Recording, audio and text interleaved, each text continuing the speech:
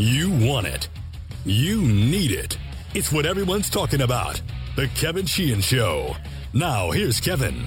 You're listening to The Sports Fix. I am here. Tommy's here. Aaron's here. We got a lot to get to. Tommy was at the Nats game the other night. They are going to the World Series. We've got a lot of Redskins to talk about today. There were some interesting pieces of news, including some Trent Williams news yesterday that we'll get to. Also, some Alex Smith angles to pursue here on the show today. And, by the way, congratulations to Bradley Beal, who just signed this morning a 2-year, $72 million contract extension with the Wizards. This is a big deal in the NBA, Tommy, because I think a lot of teams were targeting Beal as a trade target to try to, create a championship team here this year or next. And the Wizards, Ted and Tommy Shepard, locked up Bradley Beal. So, is this – I don't know what to make of this. I think it's a big thing for the franchise it's to a have big gotten thing. Beal to commit to them for, a 2-year contract extension. Max money. Yes. And by the way, it sets up for Wojnarowski was writing this morning. It sets up for him that after the 2023 season, and the 2022-2023 season is actually a player option season for him.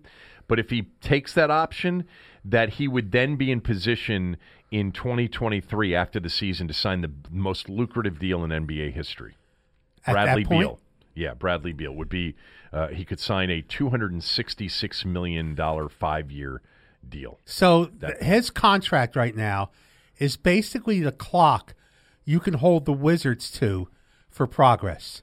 By the time his contract is up, the Wizards should be ready to compete seriously for an NBA championship. Well, I don't think you sign him to this extension if you don't have a lot of confidence that you're heading in the right direction here. Yeah. So that's the clock. Yeah. That's the measurement. Bradley Beal's contract. If you're looking for progress, it has to coincide with Bradley Beal's contract so that when it isn't in the final year, this team is a 50-win team and ready to compete.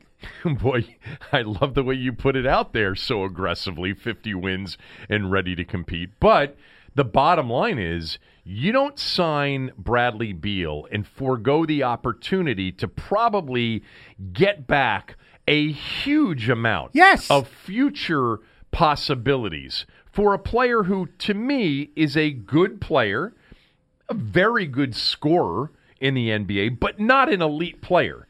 He's not your number one on a championship contending team, in my view. So to your point, yeah, that's exactly right. Like, you're doing this hopefully not just to say, hey, we love Bradley Beal. We take care of our own, and Bradley wants to be here too. Yeah. Hopefully you believe that, with Rui Hachimura and with Troy Brown Jr., who they picked last year, and some other young guys, and maybe adding a piece here that in the next couple of years you can contend. Yeah, because if you didn't, you should be trading him. Of course. So this is it. This is the clock. It's ticking. That's right. So there you go. That's our Wizards talk for the day. How good was it to be there the other night?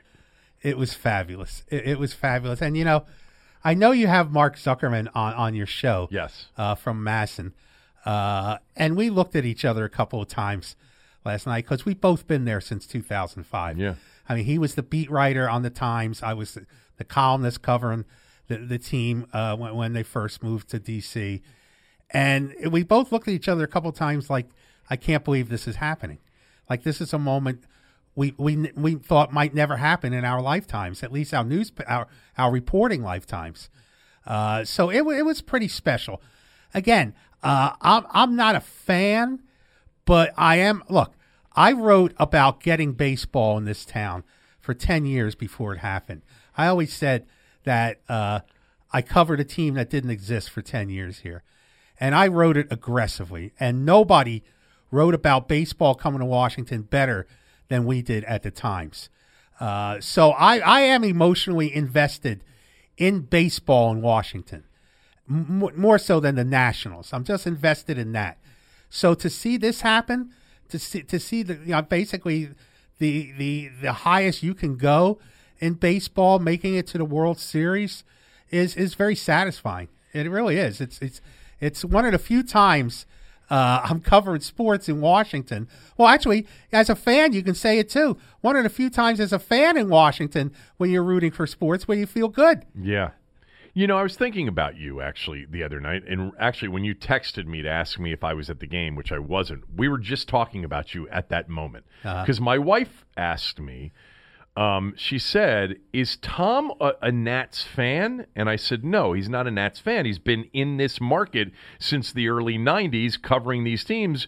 And I think when you cover teams as long as you've covered a team, you know, you end up, you know, rooting for that team. You want it to be. It's better for you if they're really good. Yes, and we've always said that. Yes. It's better. It's better financially all the way around. But I did think of one thing, and that is you've been over the years at times very critical of the Lerners and of ownership at various points in time. Yes. Are you surprised that they got here?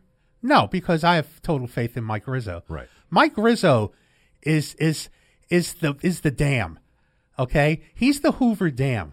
Okay, there's a lot of muddy water on the other side of that dam With dead fish. Yes, and he keeps it away.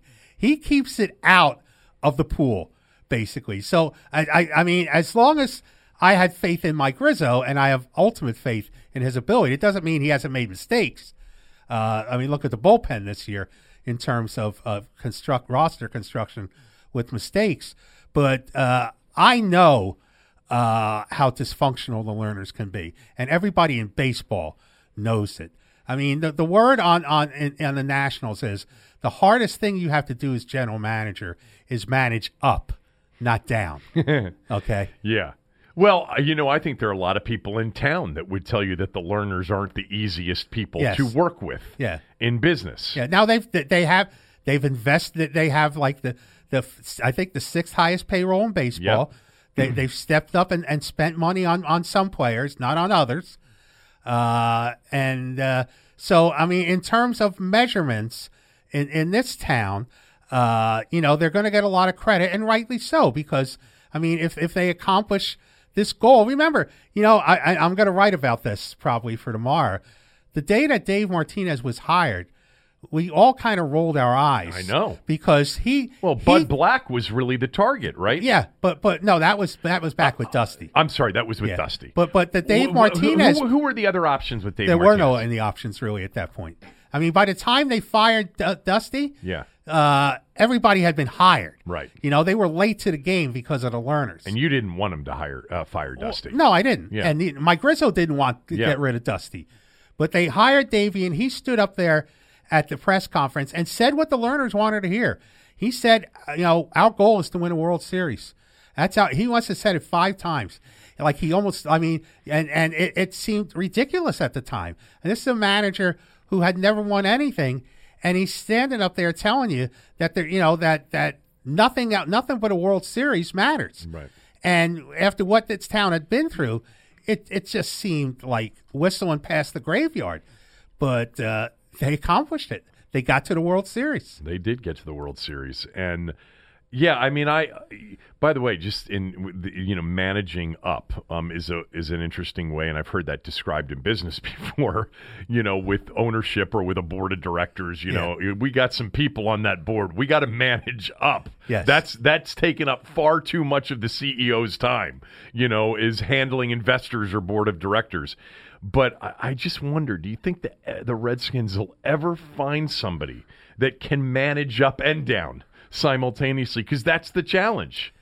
You know, it would if Bruce Allen was Mike Rizzo, it'd be Bruce Allen, because Bruce Allen checks the boxes of he has the owner's ear, he has the owner's trust, he has the owner's influence. So in other words, if you get a guy in there that's like Bruce Allen, but with brains and talent. Yeah. And he's got the owner, you know, by his side as his best buddy. That can happen. Yeah, he just hasn't managed up consistently. You know, witness the draft last year, or RG3 with the Shanahans. I mean, Bruce, he hasn't managed up, down, left, or right. Well, I understand that, but you're talking in terms of his relationship with the owner, as if he's got the managing up piece. Yes, fixed. he does. If he just had brains and football acumen, he might be the perfect guy. Yes. But he So really it can be done. He's been inconsistent on the managing up. It could be done. There's only so much you can do with somebody that impulsive. The first guy was the village idiot. The second guy is the village bad guy. Yeah. So basically, you need to get the village hero in there. Yes, somehow. So who do they match up better with, in your view, New York or Houston? Probably New York. I mean, why? Because of the Houston starting pitching situation? Yeah. I mean, they can go head to head with them.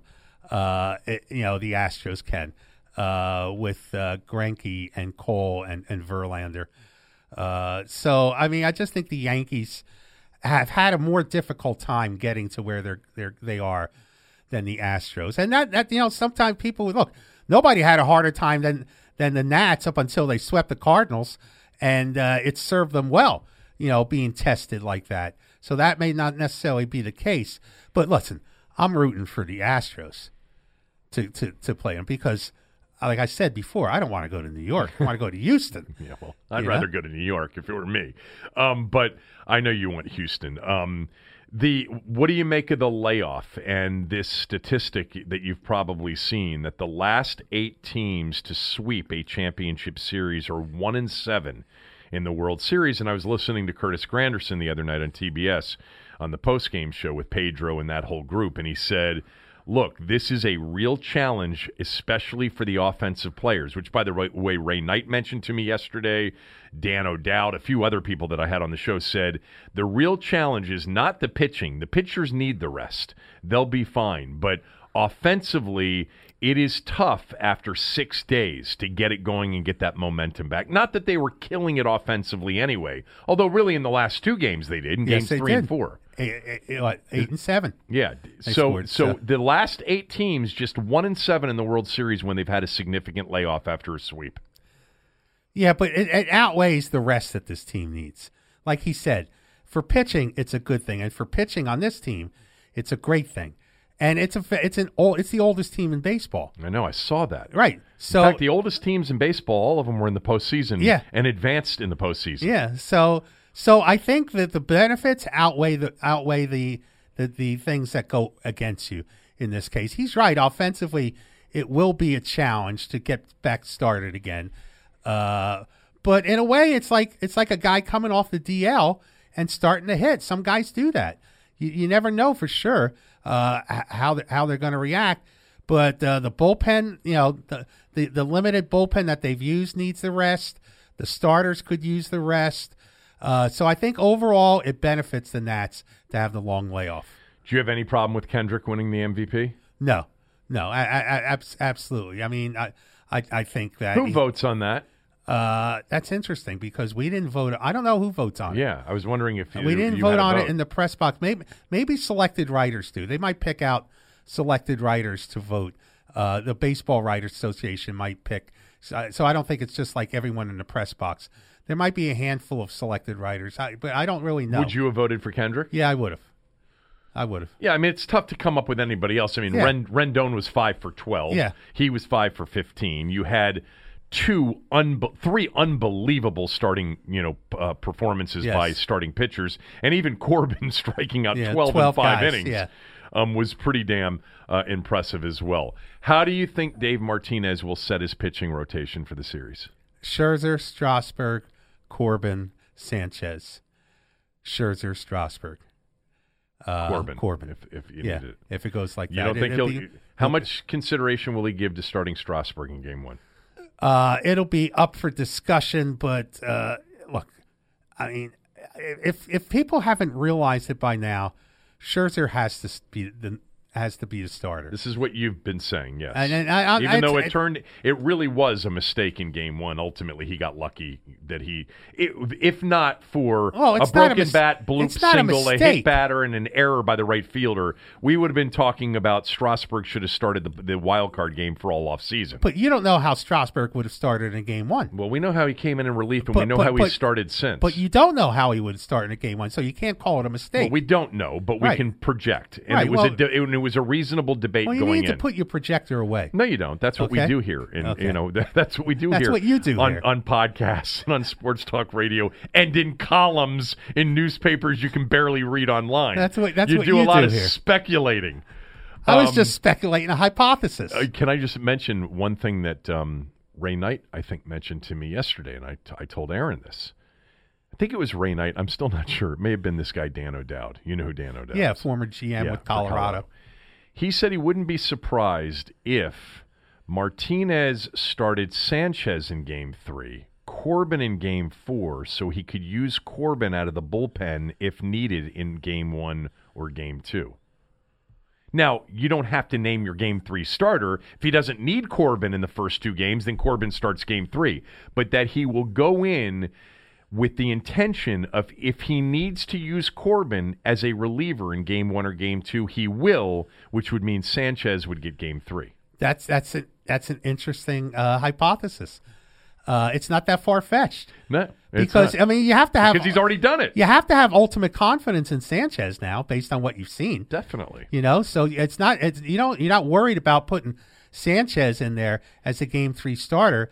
And right now, they don't have a lefty that they can go to other than Doolittle in a bullpen. Although Elias was back and activated for the... haven't seen him yet. No, we haven't seen him yet. And do you really want to put him out outing? there? Right. So, I mean, as another lefty out of the bullpen, that on some levels, that makes sense.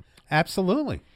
Are you being considered, given your 10 years being the leader in the market of getting baseball back here and the 10 years you spent, 14 years covering the team, are you being considered at all for the first pitch in Game 3 in the first World Series game back here? Why does everyone think this is a big deal? This is some kind of big deal. By the way, who cares? I didn't know. Who's considering it to be a big deal? Well, I see it on social media. I haven't. I was just thinking about it this morning because I had Maury Povich on the radio show. Oh, okay. He was great, by the way. Yeah. And I didn't say it to him, but when I hung up with him, I said to Greg, you know what? Maury Povich would be a guy that you might want to consider throwing out the first pitch because of his father. Yes, absolutely. That I didn't know that this was a big deal. Yeah, I was sitting here as you were saying that. I was thinking, Livero, here he comes. Yeah, Livero, maybe Boz. I was going to say Boz has been thrown around. I marked that down when I put this down to ask you. The Post you. isn't going to let him do that. They can't let him do that. And he covers it. I know he was on the field the other day after the game. And by the way, Tommy, I know that. Well, a lot of writers are on the field. I have enjoyed reading Boz over the last 3 weeks. Yeah, I really have. I can feel the real devotion and the passion in what's going on right now for somebody like him. Oh yeah, who has wanted this as a native Washingtonian for his entire life. Well, I sit right next to him in the press box. Yeah, so I get it full bore, and I'm happy for him as well. He's coming at it from a different perspective than I am. Like you said, he grew up with this, and I mean, as much as I say he's covered the effort to bring baseball to Washington for 10 years, I did. He wrote about it for 30 years before it got here. Yeah. So, but you can't have a baseball writer who covers the team throw out the first pitch. I didn't think you could. I don't even know who else to think about. Like Livan Hernandez has been thrown around a lot. Jason Worth would be. Oh, I'll bet you. You know what? I'll bet you they consider that, but I think they've tried to hide Worth. Why? 2 DUIs. Oh, right. Yeah. That's why. It wouldn't bother me. I mean, I'm not saying that his DUIs aren't a problem. I'm just saying if he walked out and threw out the first pitch with 2 DUIs, it's not going to be like, oh, my God, that's terrible that they allowed him to do that. But there were some bad feelings I know. that they put him in the Ring of Honor or whatever they call it, the Ring of Fame or the Circle of Trust or whatever it's called, and he didn't tell them he had a second DUI while they were doing it. So, but I still wouldn't be surprised if it wouldn't be Jason Worth at some point. After all, he is in that circle that God only knows why.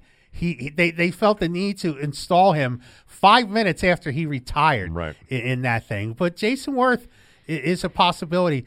But some people, look, the best choice would be Frank Howard, but I don't know how healthy Frank Howard is. I was going to ask you that. Yeah, I don't know if he's up to it.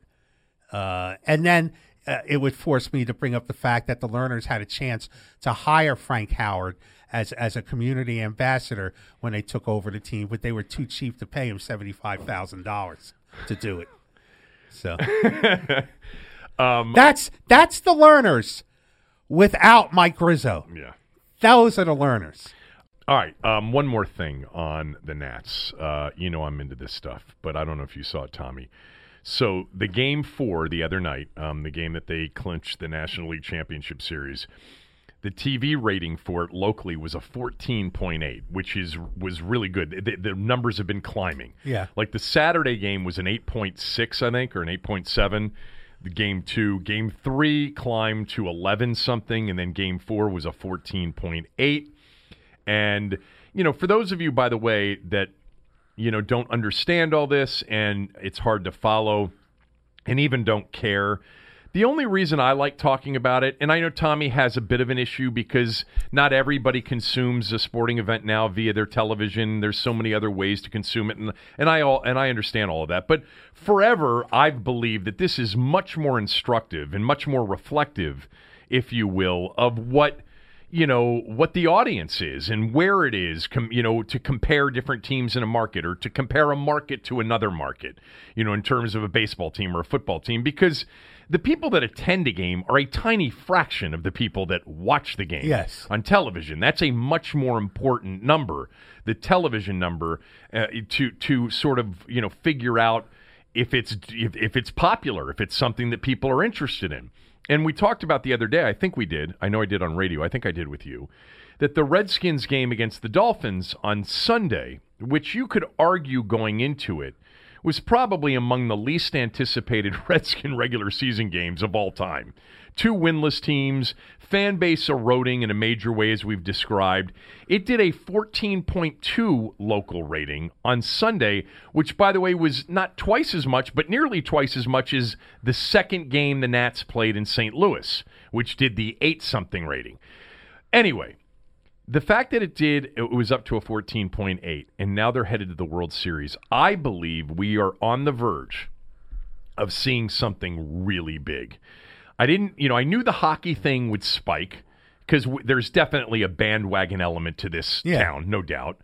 There's a front-runner element, all of that stuff applies to Washington. Big event town, the whole thing. But, the regular season ratings for the Nats were 2.2. They were down. And they were down? They were down from last year, while the Orioles, a team that barely won 50 games, didn't win 50 games, I don't think. I don't think so. We're up. Yeah. So, and not only that, like if you were to compare Washington's regular season television numbers for the Nats on MASN, which generated a 2.2 rating this year. I'm sorry, 2.5 rating, my fault.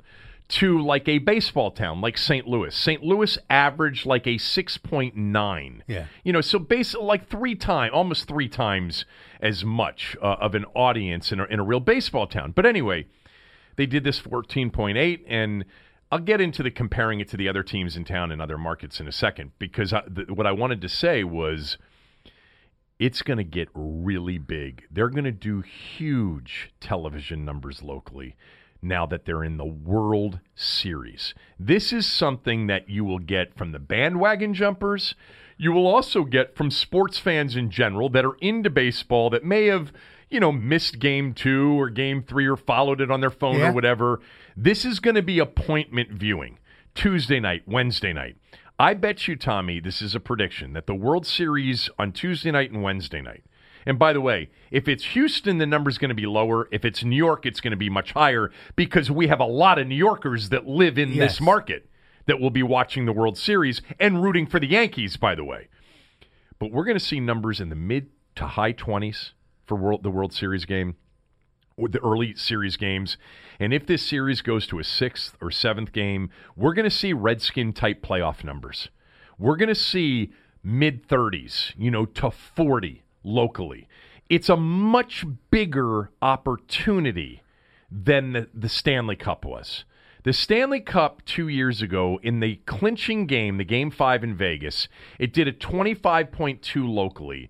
That was so far and away the biggest number that the Caps had ever done in this market. The Game 7 against Tampa in the previous series did a 12.6, which was a monster rating for the Capitals. And by the way, still was more comparable with what Redskin preseason games were doing even 5 years ago. But the 25.2, which sort of gave you the real upside of the Caps, I don't know, if it had gone to a 7th and deciding game, maybe it would have done a 28 or 29. The baseball is going to do, it's going to do 1.5 times this. It's going to be a minimum of a 50% increase if we get deep into the series. You're going to see numbers that equate to the Redskins playoff numbers the last time they were there.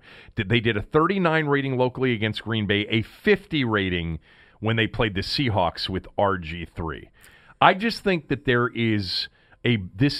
are a lot of baseball fans in that. Well, there are. You see, look, the pecking order, I think, still in this country is football, baseball, is NFL, arguably college football. Oh, college football is easily number 2. MLB, yeah.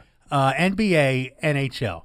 Okay, yep. Maybe NASCAR mixed that's in. the order. You too, just got I think NFL, I think that's college it. football, NBA, Yeah. Major League Baseball. And maybe, No, MLB ahead of NBA.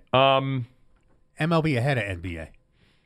Absolutely. It's close. It's a year-by-year thing. Sometimes, Yeah, if you close. just compare World Series to NBA Finals, it kind of goes year by year. Yeah. Okay, Yeah. go ahead. But the local, again, like I've always said, the local ratings in almost every market in baseball are usually the top 5 local shows all the time. Not here. Not here, but in most markets. I mean, that's why regional sports networks are a real good measure of how baseball does on TV. But, we were talking about this, I was on with Chad Dukes yesterday on 106.7 Fan, and we talked about this. And you can hear me Saturday mornings with Nick Ashew on the Fan. The Redskins number, the Redskins have a built-in safety net of the NFL. It's the product itself that is always going to bring eyes to the screen that are not necessarily indicative of the support for the team.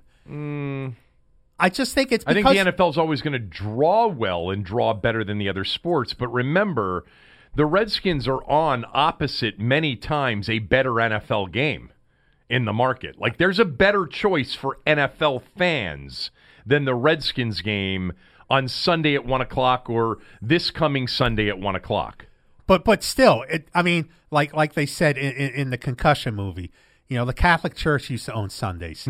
Now the NFL does. Of course, it's been so basically, especially for heathens like you. People gear up to watch NFL football on Sunday. You're such a bad Catholic. I just think that people that they're always going to be protected by the product, and baseball doesn't have that power that the NFL has, so they're not going to have it. But this is an opportunity for this organization. What will the question would be, if they do what you think they'll do, and I think they will, what will the Nationals do with this moving forward? That's a really good question because, again, a lot of it will be, the incremental bandwagon effect. And then when the regular season starts next year, they're not as interested. Right. They want to see the big games. They want to watch the big games. They want to turn the big games into an event. Just like the Stanley Cup thing. You had people down there in Chinatown celebrating, probably 1 out of every 3, that 3 weeks earlier could barely name more than 2 players on the team. Probably. And you're going to have a lot of that in the World Series. But I think it's less of that for baseball.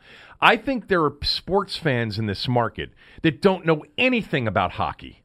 Don't know anything about hockey, but they do know something about baseball, and they're following the Nationals during the course of the year, even if they're not sitting down and watching every game. They may be reading the game recap or looking at a box score or looking at the standings and hoping that, they make a move to get into contention. I just think that baseball... Well, you know what I think in terms of the hierarchy here. If all 4 teams were hitting on championship level year in and year out, it would be the Redskins, the Wizards, the Nats, and then I think the Caps. You need to switch to baseball. I think baseball is really close. I think it'd be very close. Yeah. I think it'd be very close. But I think that there are areas in our DMV where if the Wizards were in an NBA championship series against the Warriors, it would be through the roof in terms of the attention paid to it, and it would be a difficult ticket to get. By the way, so is the World Series ticket. Yeah, it is. But anyway, I think it's going to be really interesting to watch the response to this. We're 14.8's not great for a fourth game where you clinch the National League Championship Series. It's cable. It's not network. Understood, but the World Series is going to be on Fox. Yes, I know. But this rating, we compared it to the Redskins. The Redskins were on network. The Nationals are on cable. I know. On cable. And the Caps for those Stanley Cup Finals games, Aaron, right? They were on NBC. Those Yes, games were for on the NBC. finals, yes. Yeah. Yes. So, you're going to have a situation next week. I just thought of this. You're going to have a World Series game Tuesday and Wednesday night on Fox. And then on Thursday night, the Redskins are going to play the Vikings on Fox and NFL Network. There'll be a combined number for the market that'll be put out. And then Friday, Saturday, Sunday, you're going to have the baseball team on Fox. Here at home. And good for them that this is the perfect – I mean, I'm actually glad that there's no conflict on Sunday. Yeah. But it's a Sunday night game. The World Series are all Right. in prime time, so the Redskins would have had to be a scheduled Sunday night game. Do you remember when the Mets had the Game 7 against the Red Sox I think I do. in '86? I think I remember it. I know, but do you remember what else happened that night? No. The Giants and Redskins were playing on a Monday night game with the Giants undefeated on their way that year to the Super Bowl and the Redskins as the defending champions. Okay. And the baseball in New York dwarfed the football.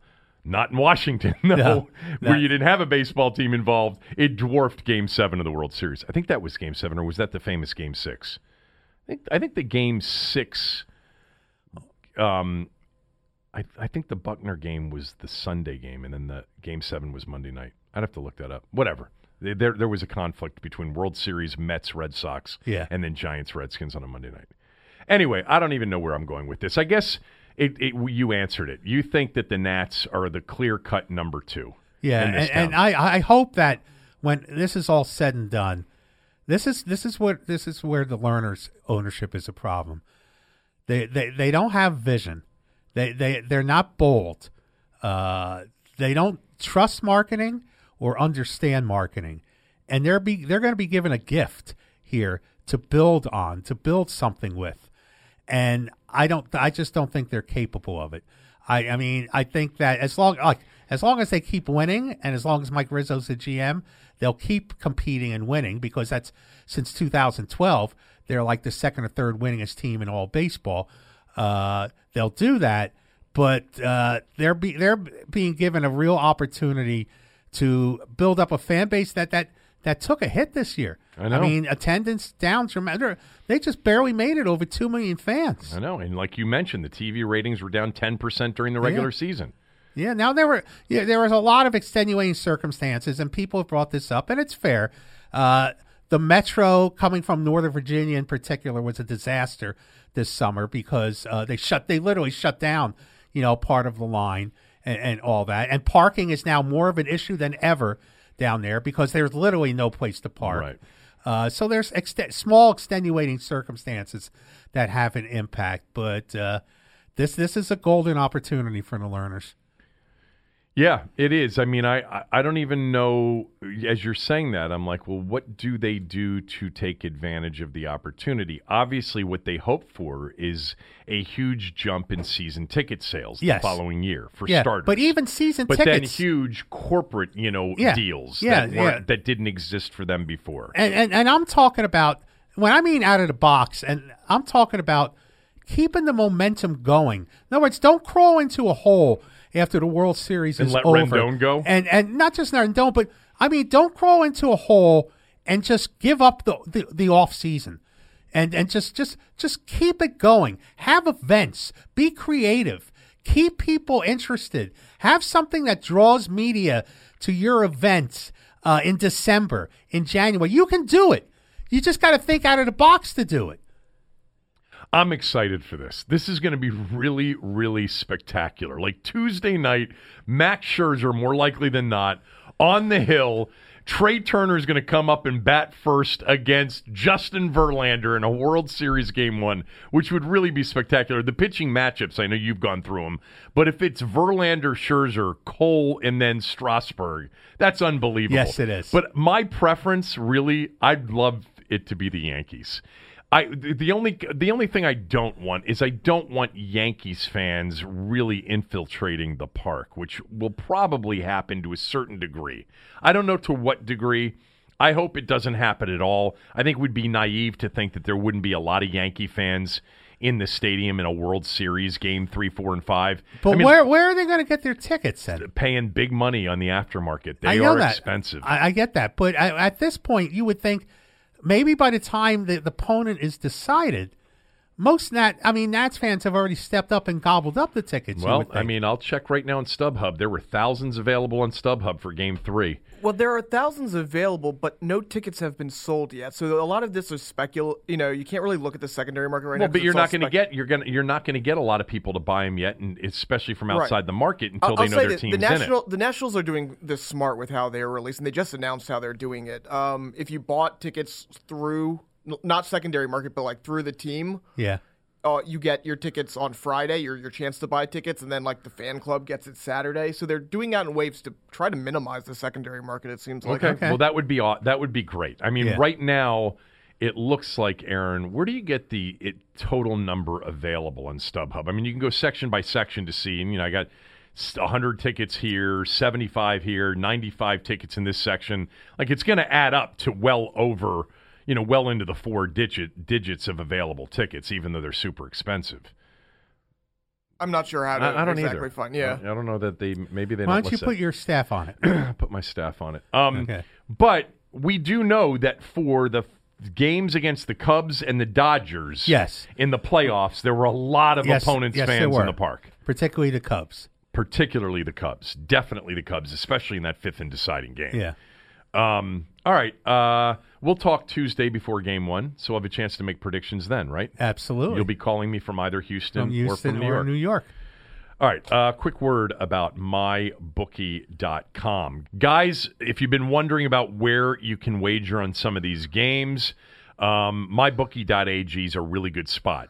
I'm saving you the research of finding a reliable online bookmaking operation where you can place bets knowing that you're going to get good lines. You're going to have plenty of opportunities to bet in any way you want to bet. You're going to get fast and reliable payouts.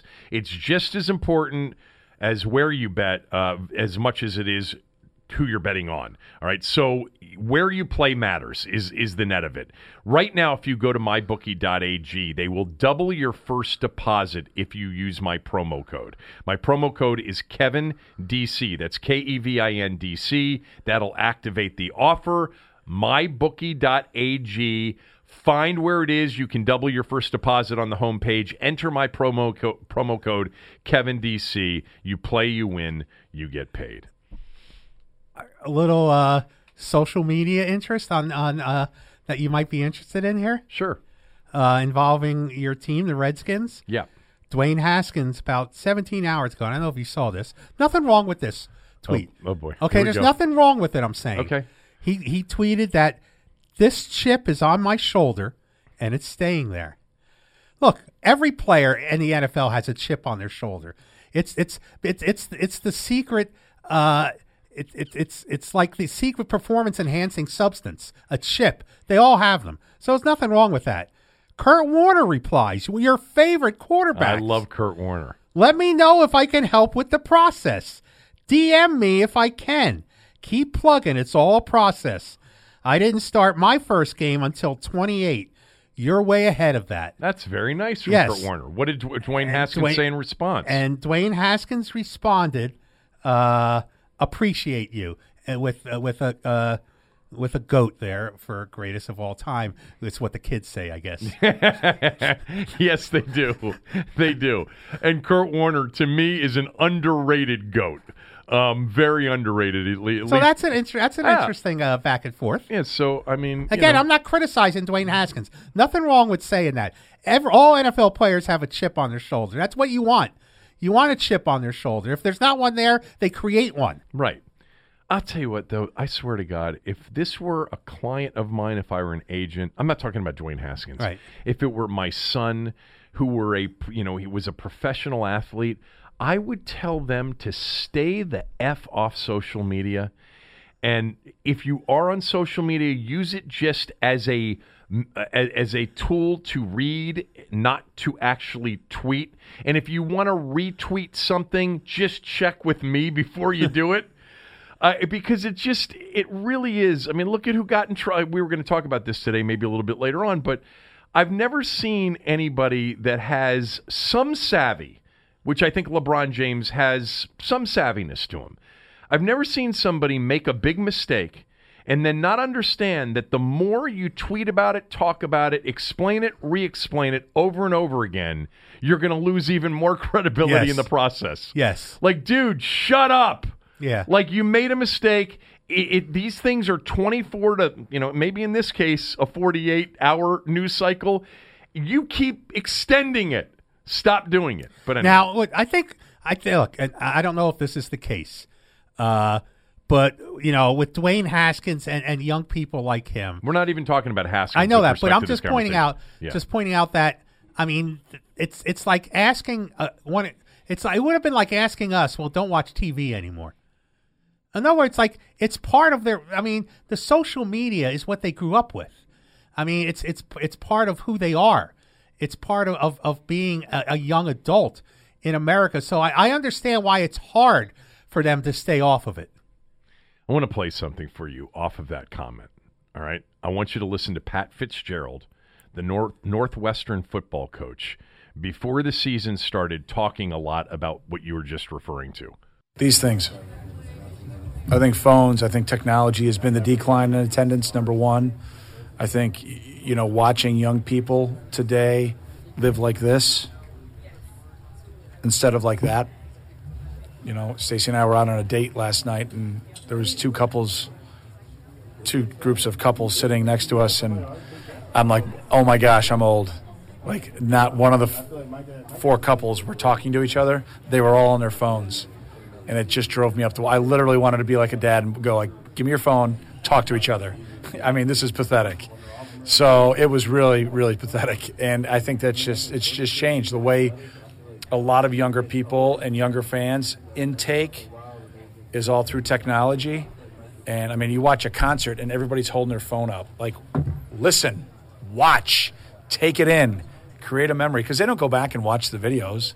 They just want to post it on their social media, which is pathetic because it creates a society of, look at me, isn't my life great? Even though when they go home, they're like, I hate myself, I hate my life, everything's wrong. So I think it's a big cause.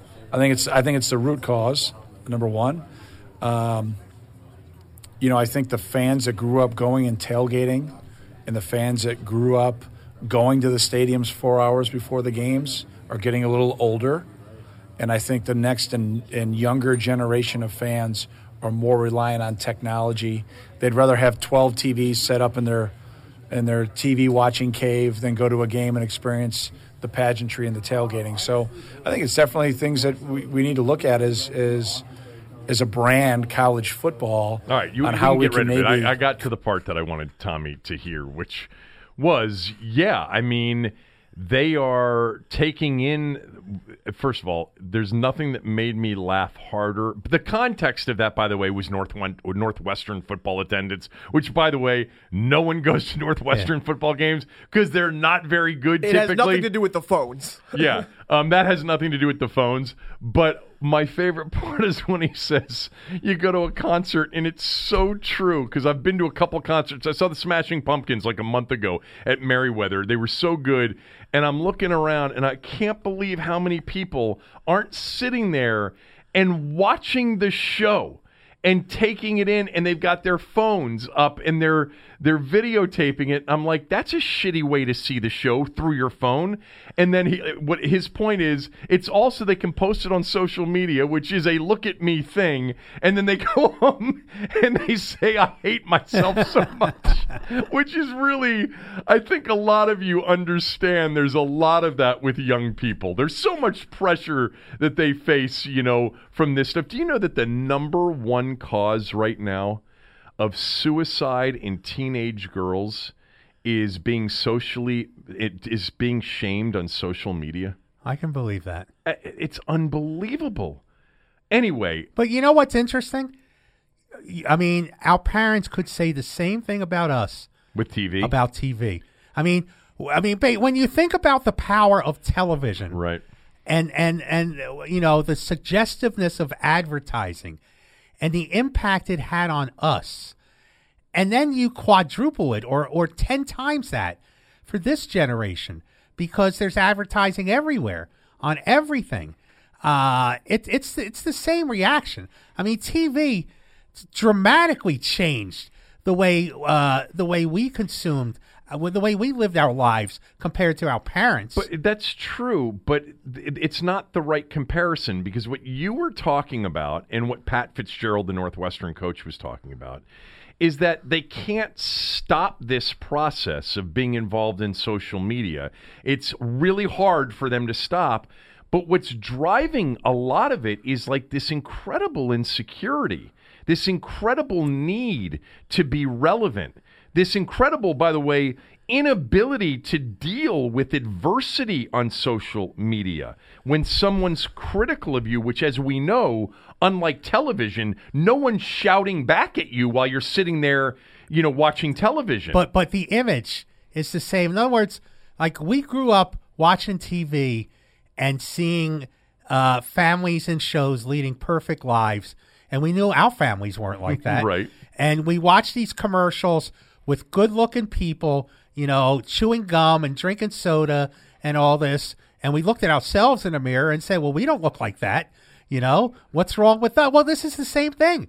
It's the same thing accentuated, but the same angst, the same insecurities we had when we were kids. I don't think you watched television and it created insecurities. I think you didn't. Television was a diversion, and it was more likely than not a happy diversion. I think you didn't even know it was going on. Well, I think you know what's going on now. Yes, you do. I think that the subliminal, and not the planted subliminal things where somebody would flash something in the middle of a commercial and you didn't see it. But I just think look. I mean, again, a lot of people spent a lot of money on advertising on TV in the 60s and the 70s, and either they flushed it down the toilet or it convinced you to do something that you didn't even realize it was convincing you to do. Yeah, I know. And you know, it's really interesting about television because, you know, you were told for so long that it was really unhealthy to sit there and watch it. Yes. You know, and yet what's unhealthier than today getting onto your phone to say something about yourself and then be, you know, just absolutely, you know, heartbroken by whatever the response is. Yes, you're you right. know? It's worse now, but it's the same thing multiplied. Yeah. It's the same thing. The insecurities are there now. The insecurities were there when we were growing up. God only knows. You know what my parents were insecure about? Eating. Because they grew up during a depression. Right. So they were insecure about where their next meal was coming from. By the way, this is going to be a complete right-hand turn off of what you just said, like nowhere near where we are, but I didn't want to lose this thought. What was I had Maury Povich on the radio show this morning, and his father, Shirley Povich. You, of course, know who he is, and most of you out there know who he is. He's a legendary columnist for the Washington Post and covered the Senators and baseball for years. And the 1933 World Series, the last time a Washington professional baseball team was in the World Series, Shirley Povich covered it and wrote about it in the Post. And I was thinking, man, what was 1933 Washington like? First of all, you are in the deep, darkest times of the Depression. Yes. You know, we are 4 years removed from the market crash. We are in year 2 of FDR. Yes. Just beginning New Deal kind of stuff. Meanwhile, over in Europe, you're starting the rumblings. Seeds of World War II were being laid. Yes. And you are in yet your baseball team is in the World Series. Yeah. I just wonder what it would have been like to be in Washington in 1933 on your way to Griffith Stadium for a World Series game. Yeah. And what it cost. And, you know, whether or not you were coming home to, you know, the third straight night of leftovers from the stew that your mother made on Sunday that needed to last the whole week or whatever. And you were maybe... I mean, I've seen images of people like gathering around radios out on the street, right? You know, listening to games. You know, stopping and listening to games. You know, I always think of if I could go back in time for 1 year. What year would I go back in time and be a sports writer?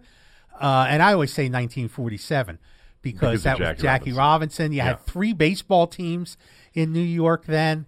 It wouldn't have been 1933, I can tell you that. Right. It wouldn't have been, no. This is the post-war era of 47.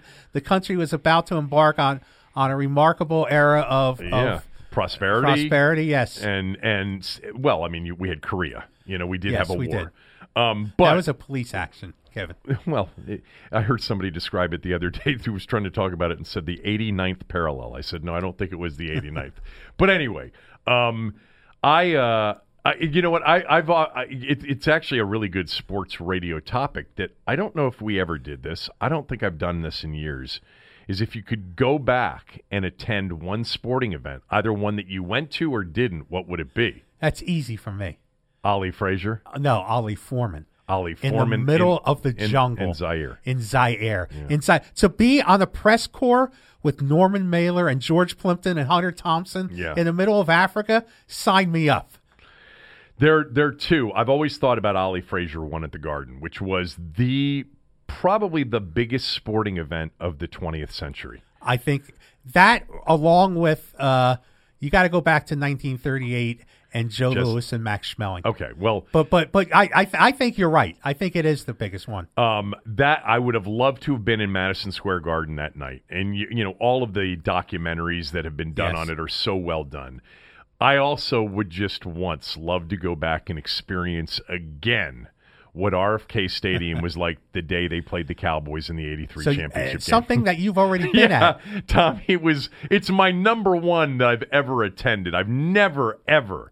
And I've been to a lot of sporting events, as you know, that aren't Washington related. Still to this day, I don't think I've ever been in an arena or a stadium as electric as that was pre-kickoff. Never. Now, I wasn't objective. I had a rooting interest and it was into it. But, man, that is the loudest venue I think I have ever been in for a sporting event. But you need to be this Kevin Sheehan, not that Kevin Sheehan, right? Yeah, well, that would be fine. I would still get really excited for it. Yeah, I know that, but it would be the same feeling all over again. I mean, I would rather experience something that I didn't experience. But I'm just saying that that would be on the list if included were sporting events you also have already been to. I think Frazier Ali would be one for me. Definitely one. You know what one wouldn't be? What? 49ers Redskins. This Sunday. No. That wouldn't be one of them. No, probably wouldn't. Although you don't know what's going to happen. It may end up being one of the greatest NFL games of all time. There could be a fist fight at the 50-yard line between Kyle Shanahan and Bruce Allen. Could be. All right, so let's get to some Redskins. Two things on the Redskins. Number one is the report that came out from a Canton, Ohio newspaper on Tuesday evening, that like a deal for Trent Williams and the Browns was imminent. Well, it wasn't. It hasn't happened. And then John Dorsey, the general manager of the Browns yesterday, did say and admit that they had inquired, but it takes, quote, 2 to tango. Closed quote. The implication being the Redskins aren't dealing Trent Williams. Yes. And in fact, there was a further report that suggested that Bruce Allen really isn't even having conversations, like not even listening to offers, which to me can't possibly be true. Like, you can be dumb. You can't be that stupid where you wouldn't listen to an offer. If I were a general manager, I would listen to an offer for any of my players. Even if most general managers do. If I never had any intention of trading anybody, I would say, what are you offering? It's not that hard of a question. Right. And by the way, it's a good learning tool for you to go out potentially before a trade deadline this year or next, and you can use this as sort of a basis, like a starting point. I don't believe those stories to be true. I don't think the Redskins are very bright. I've made that myself very clear on that. I don't think they're so dumb or so stubborn that they wouldn't say to John Dorsey when he calls, what are you offering? It's a real simple question. Yeah, we're not interested. And that's the simple answer if you're really not. But you want to hear what they're offering. Don't forget, though, when things look bad from the outside, they're worse inside. They're usually much worse. That's one of your things. Inside. Yeah. It's so stupid at this point And I know I'll make this short. I don't have any problem understanding why they would want to dig their heels in. He's got 2 years left on his deal. He's accused them of something, or certainly through his surrogates, and maybe not directly, of something that they don't believe and they believe has actually in many ways defamed their medical people and or training people. It has. And I could see and totally understand why they are pissed off. And they'd like to bleed him, as Les Carpenter wrote. Or they do not want to set a precedent that you can say these kinds of things and get traded. I do understand that part from just a pure business standpoint. And by the way, professional relationship standpoint. With that said, and I used I think it's your favorite saying. One of these days I'm going to put together a book of Livero's 5 key top 5 sayings that I've written down and used because they're so smart. But sometimes the juice ain't worth the squeezing. Yeah. And this is the perfect example of it. There's fights that are worth fighting, and there's ones that aren't. This may have been a fight worth fighting for a while, but he has made it very clear he has no intention of ever playing for you again, or he certainly doesn't want to. He may be forced in by week 10 to get the accrued season. He's so adamant that he can't stand you and doesn't want to play for you, which, by the way, is not a reflection of a damn good culture when your best player is essentially paying you not to play, which is what he's doing if you consider the fines to be him paying them. You got to move on. And look, if the situation were different from a team standpoint, like, hey, we're a good team and we could really use him because we got a chance to go deep into the playoffs. But you should be in reboot mode. You're not going to have Trent Williams as a really good player and an elite player when you're ready to contend at some point, if you ever do. It's so stupid. I can't even explain how stupid it is. It's really frustrating. Do you think they're capable of it, of literally not taking phone calls? No. Look, Bruce has he's wheeled and dealed before in the past. He knows what the game is.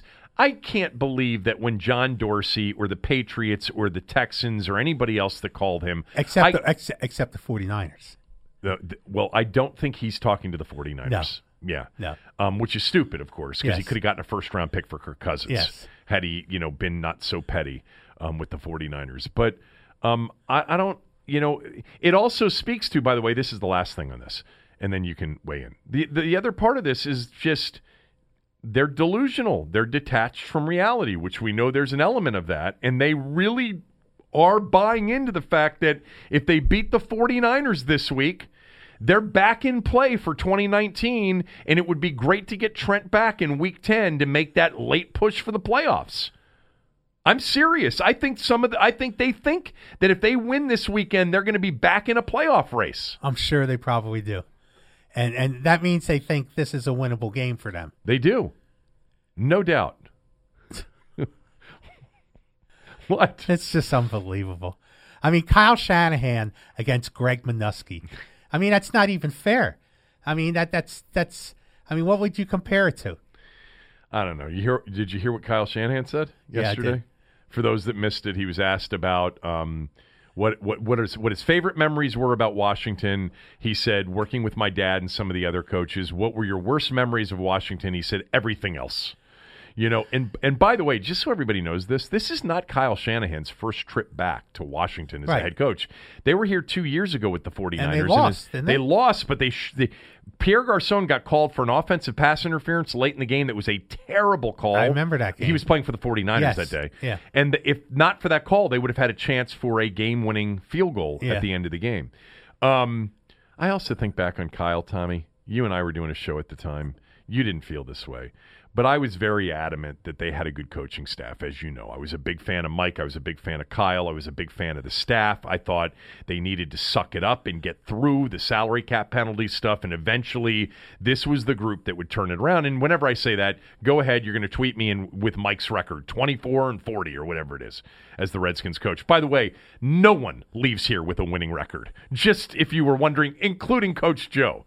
But do you remember some of the feelings about Kyle Shanahan in this town? From people on our own station, You know, people around town, writers, that the only reason he had a job was because his father was the head coach. Well, but my position has been when you do that, when you go to work for your father in a position like that, you've got to be willing to take those hits. I understand that. Those hits are not out of bounds. Oh, they were out of bounds based on his track record. He had already led a top-flight offense with Matt Schaub at quarterback as the OC in Houston. I get that. Like, he was a sought-after offensive but you're coordinator. going to be the first. If things go south, you're going to be the first target. But he wasn't the first son to be hired. Marty Schottenheimer had his brother and his son on the staff. I get that. Yeah. I get that. And I just don't think it's a good practice, but it happens in the NFL everywhere. Yeah. All the time.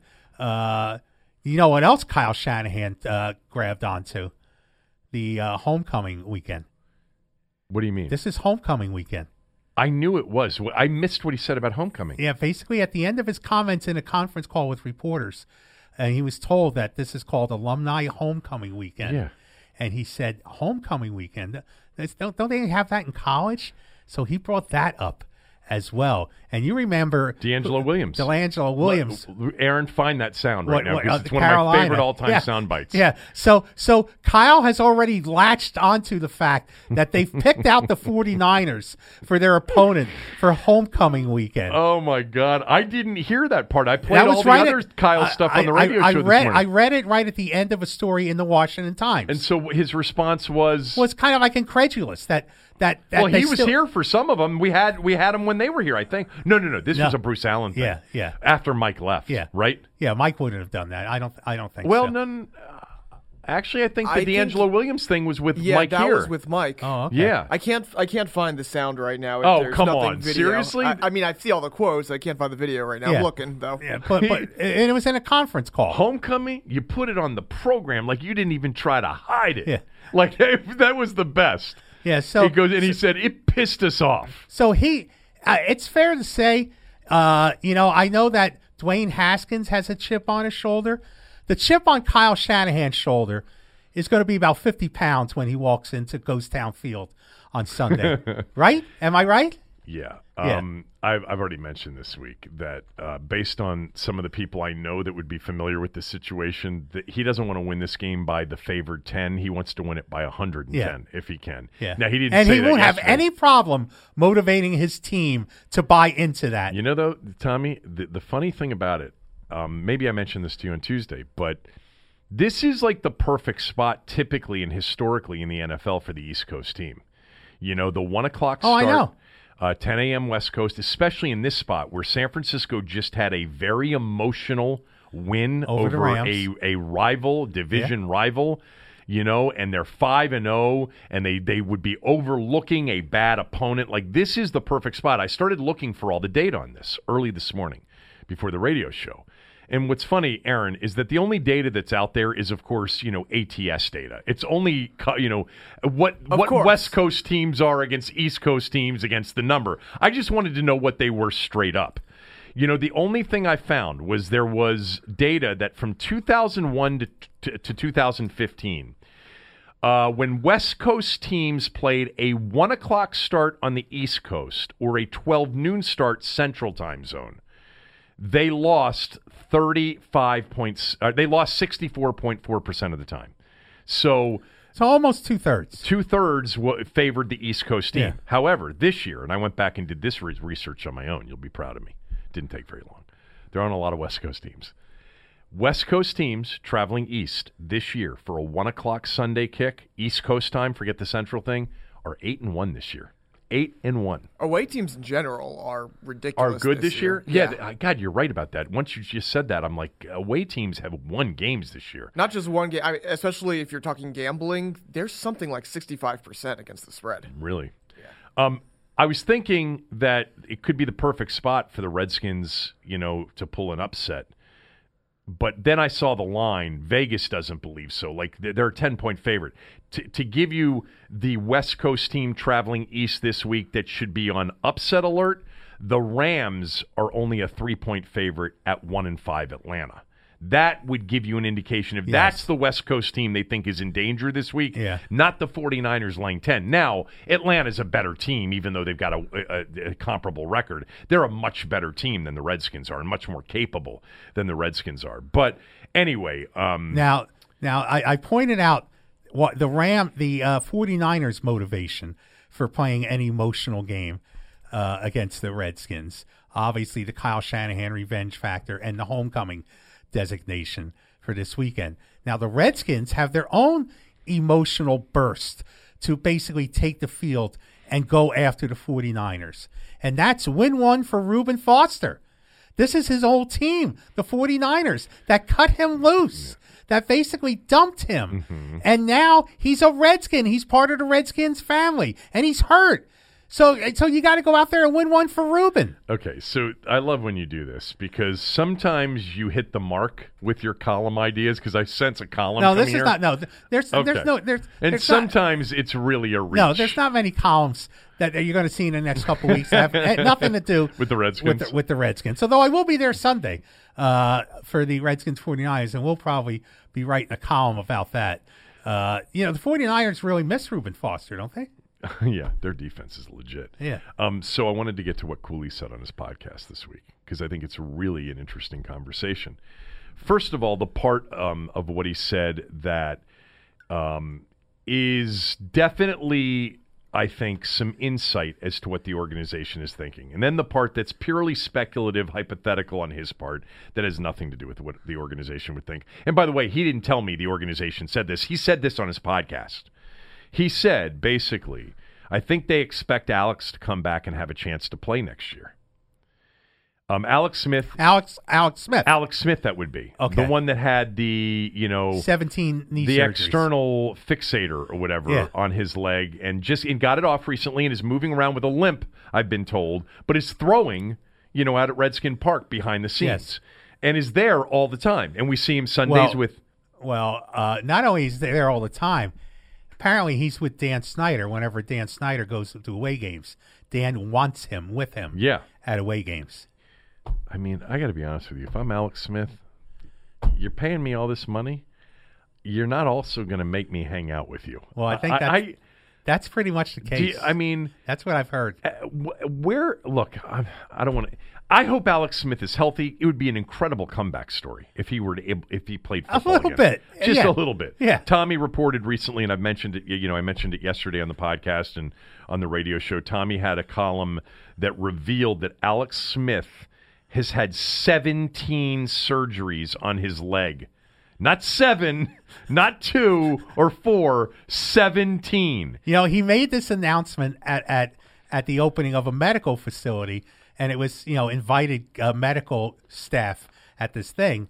And I was told, there was a collective gasp from people who are in this business when he told them they had 17 I can surgeries. imagine. I would have been I would have stood up. Hold on for a second. I think you misspoke. I would have. I would have said 17? Did you say 17 or 7? And I said 17. Are you sure your information's right? Yes. You are. Yes, I am.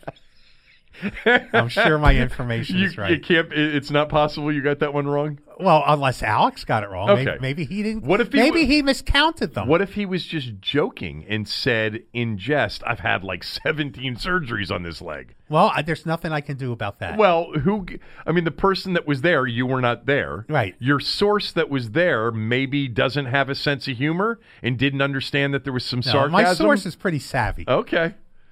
All right. 17's a lot of damn Yes, surgeries on a leg. At some point, I think I'd get to number 7 or 8 and say, just cut it off. And by the way, I called the Redskins yesterday. I called Inova. Neither one of them, the Redskins, they both contacted me back. Neither one of them said Alex was joking. Okay. I'm messing with you. But 17's a lot of surgeries to have.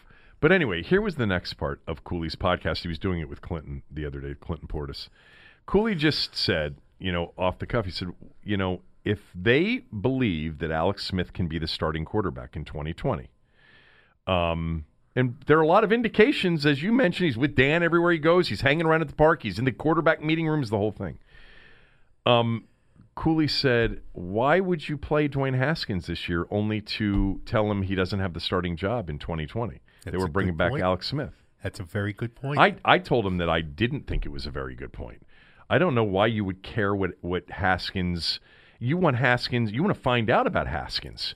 Yeah, if Haskins plays 8 games and plays really great, wouldn't that be awesome to have the option of Smith or Haskins and to actually be able to consider, actually, Alex is ready, but Dwayne was great. Or Dwayne wasn't very good. We don't have a good feeling about Dwayne moving forward, and we're going to have the number 1 pick in the draft. And Justin Herbert or Tua or anybody else is a possibility for us now because Alex Smith is going to be 36 next year off of an injury that he had 17 surgeries to try to repair and get him into a position where he can play. By the way, let's make this really clear. I hope he gets healthy. I hope he can play football again. As a Redskin fan, I do not want him to be my starting quarterback in 2020. Do not. That's a path to nowhere. I agree, but think the way they're thinking. That's the next part of this. Yes. Go ahead. As opposed to, the logical, the NFL franchise way of thinking. Right. Think the way the Redskins are thinking at this point in terms of, Bruce Allen has put his reputation, again, his tattered, pathetic reputation is in part on the line on the Alex Smith trade. Mm-hmm. It's basically another salary. It turned out to be through no fault of their own. Well, it is because they gave him the contract extension, some of their fault. Another salary cap penalty. They need to see a payoff for that. Bruce Allen needs to see a payoff for that, right? No, you don't need to say. No, he does. Oh, I'm thinking he does. Oh, I agree with that. Yes. I don't. I'm not saying rational people would, right. But he does. He needs to see that. And as far as Haskins and you dismissing the notion that if you put him out there and then pull him off, and Alex Smith is he's already being made out to be a victim, and he's barely played. The Dwayne Haskins, the Dwayne Haskins, the Redskins treating him is already a storyline out there. It's just that. Okay, I'll come back to that in a second. The whole notion that by the way, this all ties into we're close. Alex Smith starting next year. Yes. We were close last year. Reuben Foster coming back next year. Okay, but stop with the Reuben Foster. Why? Because it's not relevant to this specific conversation. But they're playing the 49ers. I know. I understand that. We were close last year. The Reuben Foster You game. guys don't understand how close we were. We were 6-3. We had Alex. He wasn't turning the ball over like Kirk used to do. And we were headed to the playoffs as a division winner with a chance to go to the Super Bowl.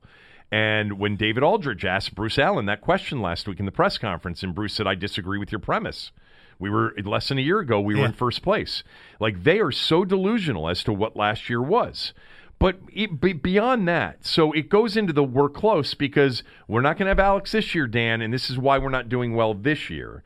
And Jay, by the way, really fucked up the quarterback situation here because he didn't want to coach Dwayne and he wanted Colt out there. And Case was our best chance, and he's starting Colt against New England and pushing the whole Colt thing. Well, we got rid of him, fortunately. And remember, Jay didn't coach Alex very well in 2018. Well, he wasn't his quarterback. He wasn't his guy. So what we're going to have is we're going to have an even better version of Alex on a better team with our future quarterback. He's going to be Aaron Rodgers. He's going to sit behind Brett Favre, Alex Smith, for a few years. And next year, if we don't contend this year with Case the rest of the way, we got a chance to get Alex back and be back in a position to win this division with good run defense, with a running game, and a quarterback that won't turn the ball over at 36 years old, limping around the field. It's so dysfunctional, and it's so lacking in vision, and it's the lack of self-awareness. They never can see what reality is, even though it's right in front of them. And Dan's getting sold a bill of goods. The easiest person to sell is the salesman. That's the adage, and Bruce is selling the hell out of Snyder. That's a really good point. You're right about that. Plus, again, like I said, like we both know, Snyder obviously likes Alex Smith because he wants him around all the time. So does he cover for him when Bruce isn't around? I don't know. I don't know if he's. If he's Alex, you've already lost one leg. If somebody shoots at me and takes out your second leg, who cares? Yeah, I don't know. But so already there's a close relationship probably between Alex Smith and Dan Snyder, which we know is really the key to playing quarterback for this team. Yes. That's the key, is to be the owner's friend. God. But the owner drafted Dwayne Haskins. Yes, that's a little bit conflict. gave him number 7. Yes. And, did you hear Doc the other day? He's got 2 Doc friends. said I then. would have given him 0 until he proved he could play. But I just don't. The whole worrying about Haskins' feelings and psyche is not really something that I think should be a big concern. Not because I'm convinced for sure that you couldn't break his psyche, but I do have my intuitive thought watching him and hearing him is he played at Ohio State. Like, he played in bigger arenas and bigger games than this franchise is playing in right now. And I just don't think that playing him against the Giants ruined him. I don't think if they had played him against the Patriots or the Dolphins would have ruined him had he not played well. I do think that it's good news that Callahan's getting him first team reps. They're working him. And by the way, just as an aside, the fact that Colt McCoy has basically been without Jay Gruden pushed to the side. He didn't get any first team reps yesterday. He was deactive last week. He was inactive last week. I think we have seen with the passing on of Jay Gruden, not, in terms of life or death, but as no longer the Redskins coach, I think we have seen the end of the Colt McCoy era in Washington. Well, let me just point out, you'll see Colt McCoy again this year because my prediction is going to come true. Yeah, I know. And they're at some point, Colt McCoy is going to be the only healthy quarterback to put out there. Maybe. Alex Smith as a starter in 2020 is a path to nowhere. Bruce, Dan, it was a path, by the way, last year to nowhere. Please understand, you were 6-3 and you were doing a lot of good things. You were running the football, you were stopping the run, you were winning the turnover battle, winning the field position battle, playing old school football against some teams that weren't very good that you beat, and the teams that you played that were pretty good pretty much ravaged you, and you were headed to like 8-8. And maybe you could have gotten to 9-7 had Alex stayed healthy. Maybe. But it wasn't going to be a contending season. They were dreadful on offense at times last year throwing the football. Now, he might say it's because Jay, it was all Jay. Well, you gave Jay the contract extension, and you gave Jay Alex Smith. Yeah. You're the one that brought Alex Smith, who was not a good fit. Alex Smith, do you remember the day he got traded? I said, got to have a running game for him. He's going to be check down Charlie. And with Andy Reid as his coach and a shitload of talent, they couldn't win in the postseason. They got to the postseason, but that's what Alex Smith is. He is just an average starting quarterback in the NFL. You're not going anywhere with Alex Smith at 36 off of 17 surgeries. Give me an effing break. But the Redskins, that's the only road they know, is the road to nowhere. I mean, it's like an oval track. They just keep going round and around.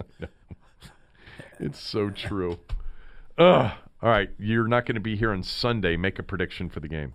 You're not going to be here. You're not going to be back before the game is played. So give me a Sunday prediction for the game. Well, I'm going to say 49ers 34. The Redskins nothing. 0. 34-0. 34-0 shutout. All right. Don't forget, we've got an app now. You can get that app at the App Store. You can get it, if you've got Android, off the Google Store. You can get it from the Apple Store, App Store on iPhone. Please let me know what you think of the app. I've gotten some pretty good feedback so far. If you're having any issues with it, let us know. We tried to really keep it simple, Aaron, right, with the podcast, with the app, of the podcast. I know that, other apps that have been done, to me, they were too cumbersome. We try to keep this really simple. There's today's show. You can go back and find old shows. It's not a bad way to listen to it, to have it on the app, and it gets delivered right to the app every day. Let us know how you feel. You can tweet me at Kevin Sheehan, DC. If you're listening to the podcast on iTunes or on any other platform that allows you to rate it and review it, please do that as well. And by the way, the app, definitely rate it. Give us 5 stars, please, if you don't mind. That'll help us on the revenue side. All right, I do have a early smell test pick. And by the way, I'm saving you from the NFL Power Poll today. You don't even have to say that. I know, but I was looking at you, and you're looking at me like, are we going to do the Power Poll? No, I wasn't. Were you prepared for it today? No, Okay. I wasn't. But I heard you do it on your radio show. Yeah. On the way in. It's really good, isn't it? It's okay. It's actually better without you. All right, so tonight, Aaron, I mean, this fits into the smell test perfectly. Nobody thinks that Kansas City can go to Denver tonight and lose a third straight game. Like, everybody's pretty convinced that the Chiefs are really, really good, and there's no possibility of them losing 3 games in a row, and they are only a 3-point favorite at Mile High tonight in Denver. Denver, as Aaron knows, was my surprise AFC team before the season. They're 2-4. They've won 2 games in a row. They shut out the Titans last week after beating the Chargers on the road the week before as a smell test pick. They should be 4-2. They were absolutely hosed against Chicago and Jacksonville with just horrendous, league-admitted bad roughing the passer calls. And they're good. They're a much better team than you think they are at 2-4. They're capable defensively. They're actually a little bit banged up, too. The Chiefs are banged up coming into this one. Mahomes is limping around on that ankle. But here's the biggest thing, Tommy. The Chiefs are giving up in their last 2 losses 190 yards on the ground. And Denver can run it with Freeman and with Phillip Lindsay. I like Denver outright tonight in a short week Thursday night game. I definitely love them +3 as a smell test pick. The smell test last week, 8-9, first losing week since week 1, I think. I think that's right, since week 1. 49-29-1 overall. Denver tonight as a smell test pick +3. I would also, by the way, Aaron, I'd lean UCLA tonight catching the short number against Stanford, but Stanford's got quarterback issues. That's why I'm staying off that. Nobody knows who the quarterback is going to be for Stanford tonight. They're laying 4 right now, 4.5. That number, if their starting quarterback is back or the quarterback the last week in their upset over Washington, if he's back, that line might shoot up to 7. So I'm staying off that game completely. One game is a good enough start to the weekend. Take the Broncos +3. All right, that's it for the day. Back tomorrow with a Football Friday, some baseball as well. Kevin Sheehan Show podcast on a Thursday with Tom Lavero, who's headed to the World Series, and will call in from either New York or Houston on Tuesday to be with us, and then from one of those 2 cities on your, before you come back on Thursday morning. So it'll be 2 phone Lavero appearances next week. Hopefully. Anything else from you? I got nothing else. All right, have a good day.